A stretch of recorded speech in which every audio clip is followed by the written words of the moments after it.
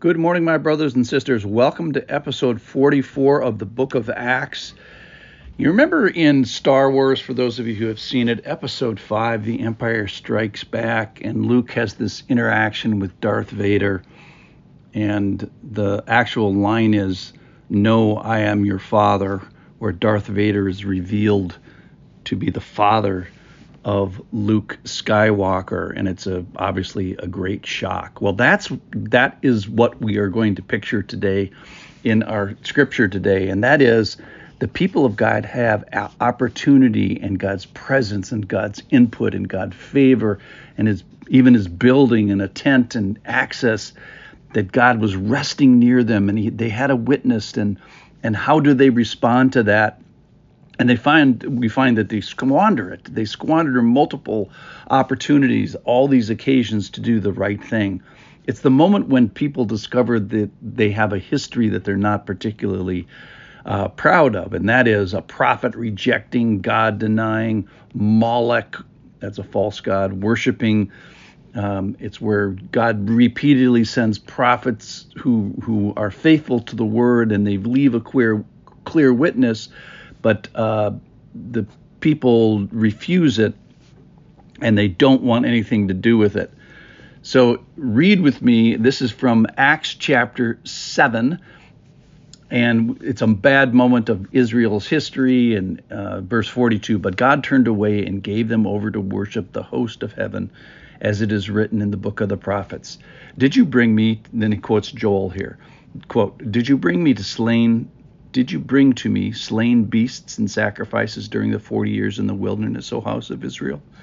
You took up the tent of Moloch," that's the Canaanite sun god, "and the star of your god, Rephan, the images that you made to worship, and I will send you into exile beyond Babylon. Our fathers had the tent of witness in the wilderness, just as he who spoke to Moses directed him to make it, according to the pattern that he had seen. Our fathers, in turn, brought it in with Joshua when they dispossessed the nations that God drove out before their fathers. So it was until the day of David, who found favor in the sight of God, and asked to find a dwelling place for the house of Jacob. But it was Solomon who built a house for him." Solomon builds the actual temple.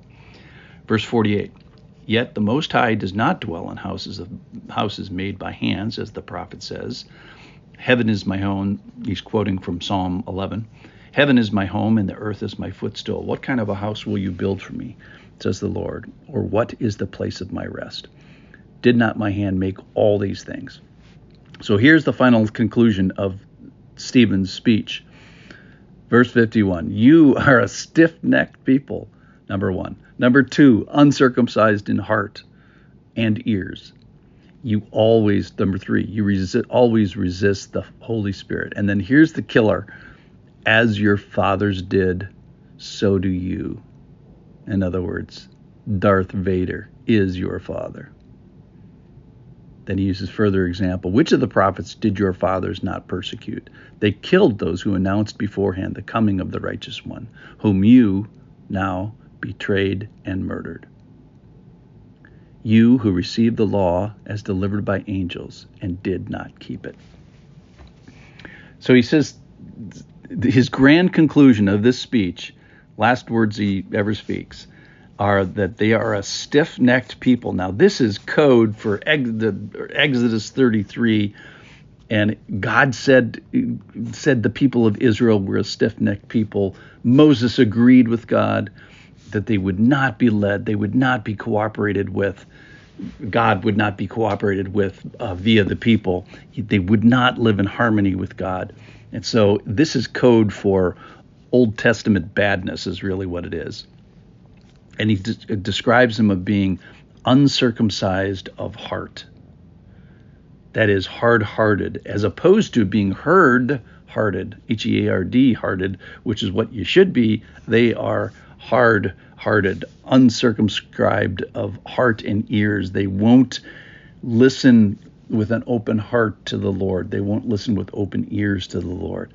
And then here, they always resist the Holy Spirit. So we find that the Holy Spirit was active in this 2,000-year history that Stephen is remembering. and that the people are always resisting the Holy Spirit via the prophets, via the Word. And then I think the clincher is, as your fathers did, so are you. In other words, you are just like your father. You're just like your daddy.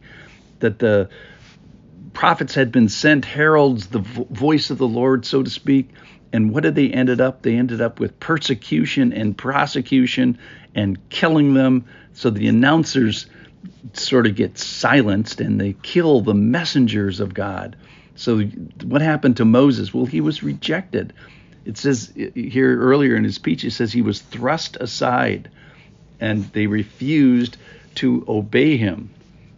So similarly, now that there's a new prophet in town and new voices speaking for the Lord, and even God himself is being betrayed and murdered and silenced, if you will. So here I think are the conclusions. Number one, we all get to the point, and these people are faced with this, that Darth Vader is your father. There is evil. There has been evil done. There has been wrong responses. There have been bad decisions that have been made by the people that I come from. So you can sort of either, okay, so that's history. That's the history. Is Darth Vader is your father? All right, that's step one. Step two is, well, don't be like this. Be a good example of being a good example, rather than being a good example of being a bad example, like your father. So you have a choice. You have a choice that your response, when you find out that you come from Darth Vader, your choice can be similar to theirs, or could be worse than theirs, or hopefully it can be better than theirs. They had a chance. They have an opportunity to respond to the presence and input in favor of God, and so do you, so do I. So we have a chance to listen to the prophets and let his word dwell richly within us. God has done everything possible. He sent leaders and teachers and prophets and even Jesus to help us along the way. And we stand at this precipice like our fathers did. They did it wrongly. They turned their hearts and made them hard, and we can turn our hearts and make them herd-hearted, not hard-hearted.